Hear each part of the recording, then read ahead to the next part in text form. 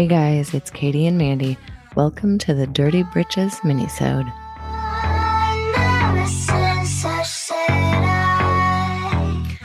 Welcome back, everybody, or welcome to the Our Dirty Laundry podcast. It's Mandy. Yes, it's Katie. This is where we talk about the history of white women's complicity in white supremacy. And where I'm at mentally today, I was about to just wave at everyone into a podcast. You can't see me waving. That's where it's Monday morning or Monday afternoon when we're recording this. And my son got sent home today from daycare with a temperature because he's teething and has a cold, but they're being extra cautious, which is great. And I'm grateful for that. But it means both of our kids had to come home and we have to get a doctor's note saying they have a negative COVID test before they can go back. It's just one of those things where, best laid plans for the day. I keep saying to my husband, we're so lucky they're not actually sick. We have a pretty decent plan B to kick into gear. We're lucky to have daycare at all in the first place, but it's just oh God, it's just draining. Yeah, throws a wrench. It throws a wrench in there. And this is how dedicated we are to our listeners is yet through it all.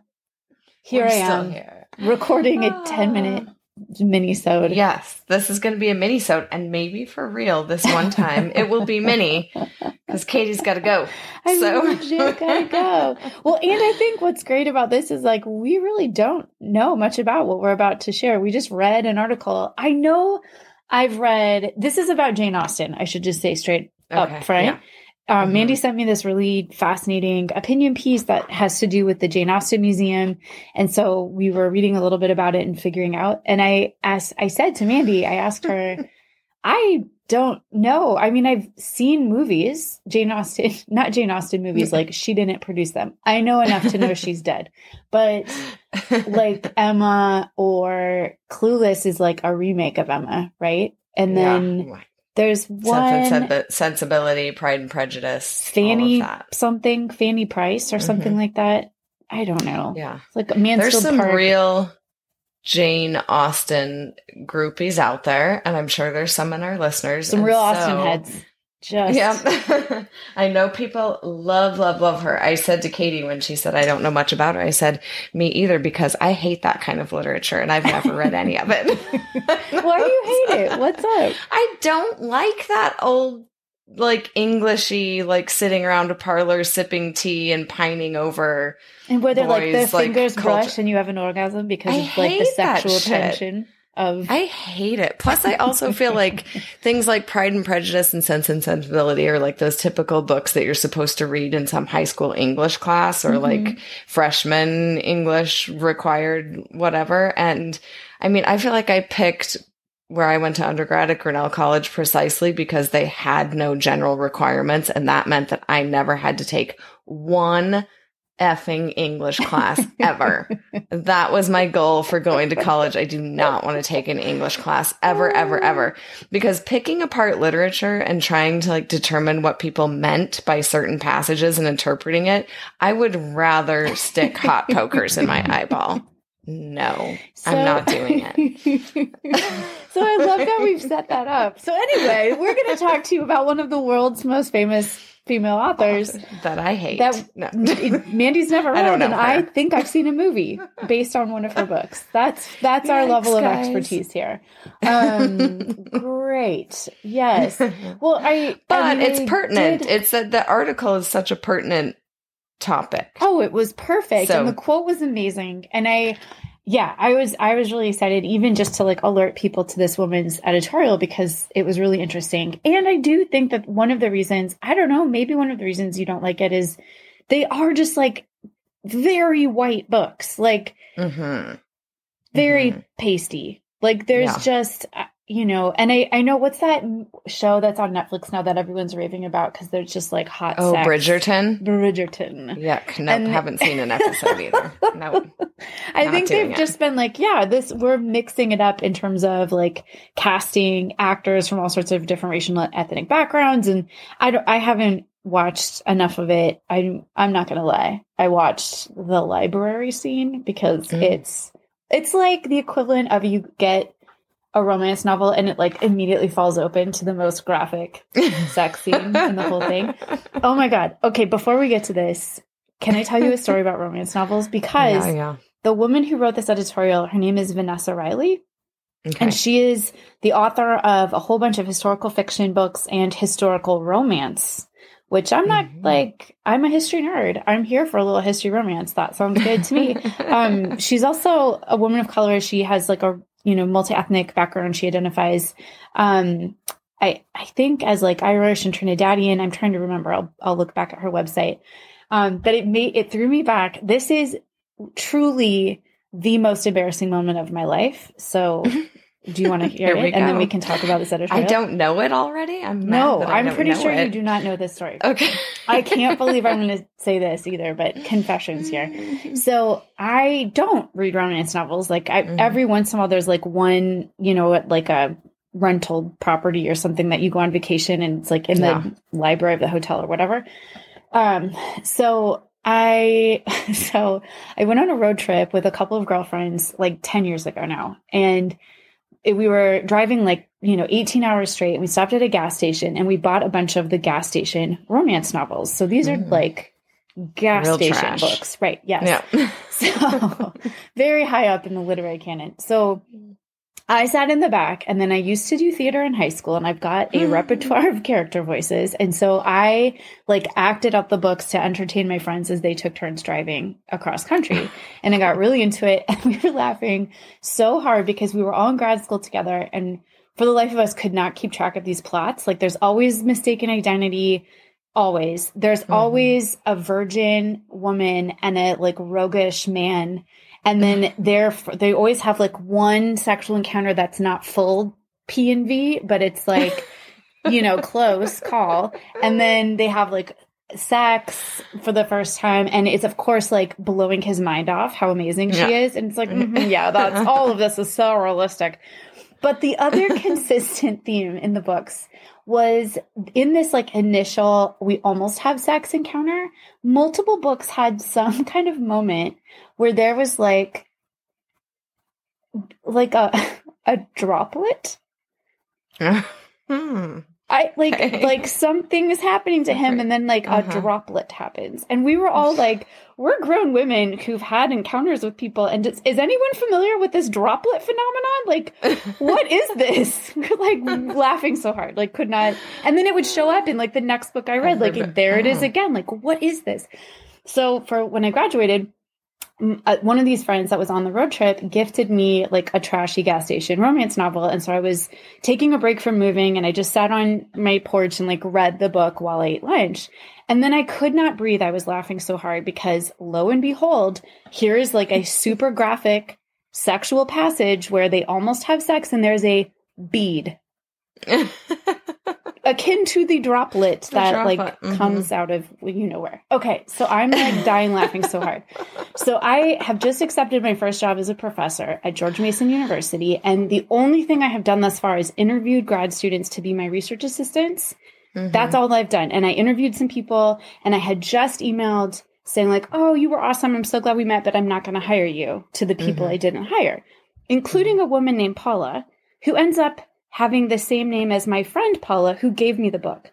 So I get on email, type in to the email, Paula and Lauren, my friends I was on the road trip with, and then I transcribe this passage that is incredibly graphic sexual content, and then sign off yeah, and she's a virgin. Ha ha, love Katie. It goes to realize the second that I hit send that it's going to the grad student who I just previously, an hour before, told her I was not hiring her. And now I'm sending her pornographic emails. I could have died right there in my living room. And so I immediately call her and leave this super nervous voicemail hey, Paula, it's me, Dr. Swalwell. So I just sent you an email. Please do not open it. And then of course I email do not open previous email. She's going to open it. She's going to open it. Who in their right mind wouldn't open that email? And then I have to tell my friend Lauren, do not reply all. Do not reply all. Abort. So thank God the second Paula ends up being super understanding and thinks it's hilarious. And she's a lovely person and we were fine. But I was oh my my God. And I panicked. I'm like, I am going to get fired from my first job as a professor before I even start for like sexually harassing a grad student. Great. So that's my romance novel story. And now we have 4 minutes to talk about what we're actually going to talk about. But okay. Yes. So Jane Austen wrote these books that everyone loves except for me. But there's apparently her house somewhere in England is a museum now for her that people go and visit. Yes. The premise of the article is that they apparently announced that they were going to update some of the exhibits to kind of acknowledge colonialism, slavery, all of that kind of stuff that influenced her life. And can you imagine what happened when they made this announcement? I'm going to guess some people were not too happy. The white ladies lost their shit, probably.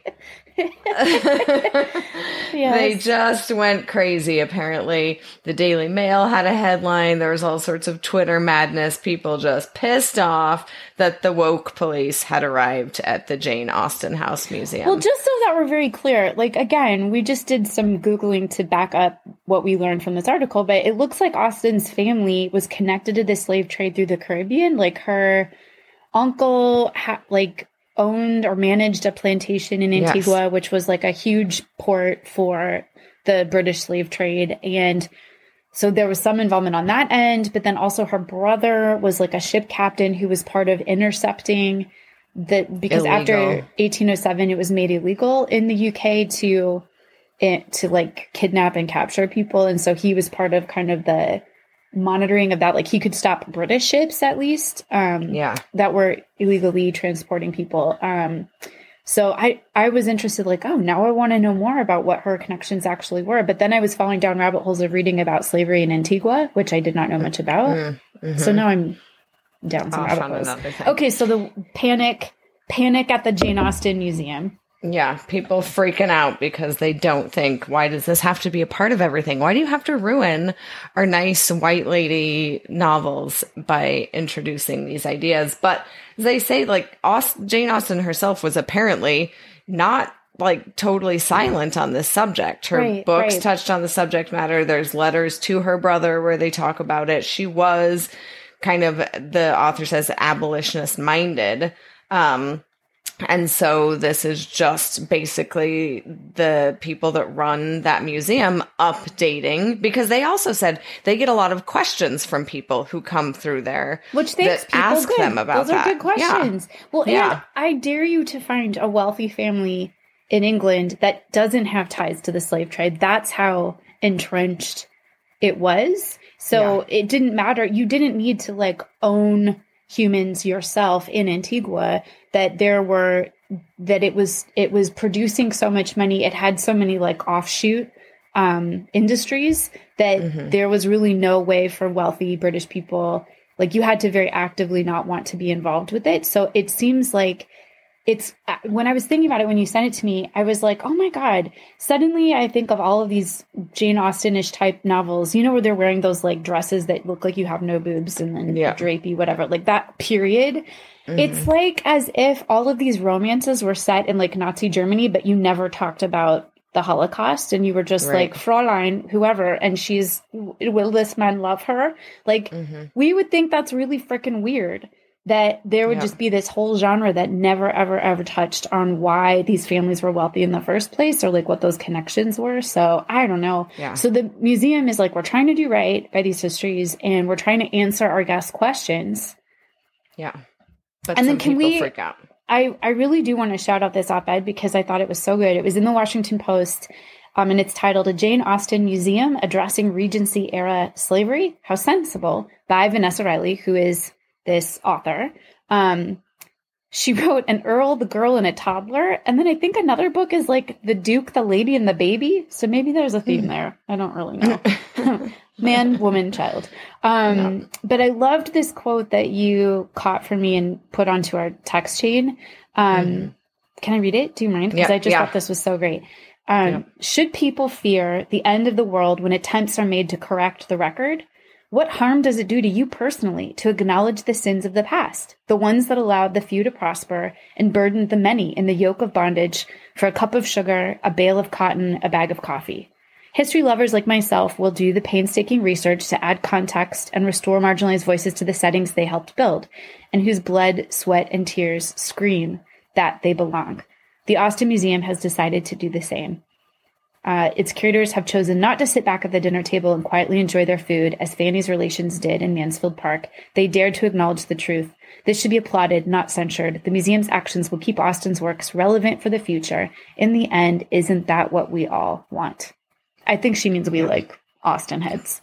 Yeah, right. Because Mandy doesn't care what happens to this museum. But I think you're excited that the museum is like trying to do this. Whether you'll ever but I care. No, never. But I care about history, and telling the full story. And it's the whole thing we've been discussing with the pushback for teaching any of these concepts in schools and the backlash against the 1619 Project. It's like, what is the personal stake that these people feel they have in it, that they're so anti learning a broader history? Like, you can't argue that it didn't happen, so why do you care? Why is it so horrible to bring it in? It's like ruining their good time. It's like bringing down the party to talk about slavery. I think that that's just what it is. It's like the equivalent of Debbie Downer from SNL, like playing her sad trombone, reminding them that this is where the wealth came from, and they would just rather not think about it. And it circles back to Stephanie Jones Rogers' quote about how these white women wanted like a new dress. And so they're willing to sell someone away from their family to throw a party. Yeah. And I think everybody just wants a fun trip to England where they get to go through the Jane Austen house. We don't want to think about how slavery had anything to do with that. Same with these plantation tours, which I know we're going to get into. Like, I don't want to think about it. I want to look at a pretty house. Stop making me sad. Well, I am so glad we got to catch up and just talk about this a little bit. Sorry I told everybody my deepest, darkest secrets, but there you go. We're all into the romance novels now. All right. Well, we'll see you at the end of the week for a next regular episode. Sounds good. Thanks everybody. Bye. Okay, bye.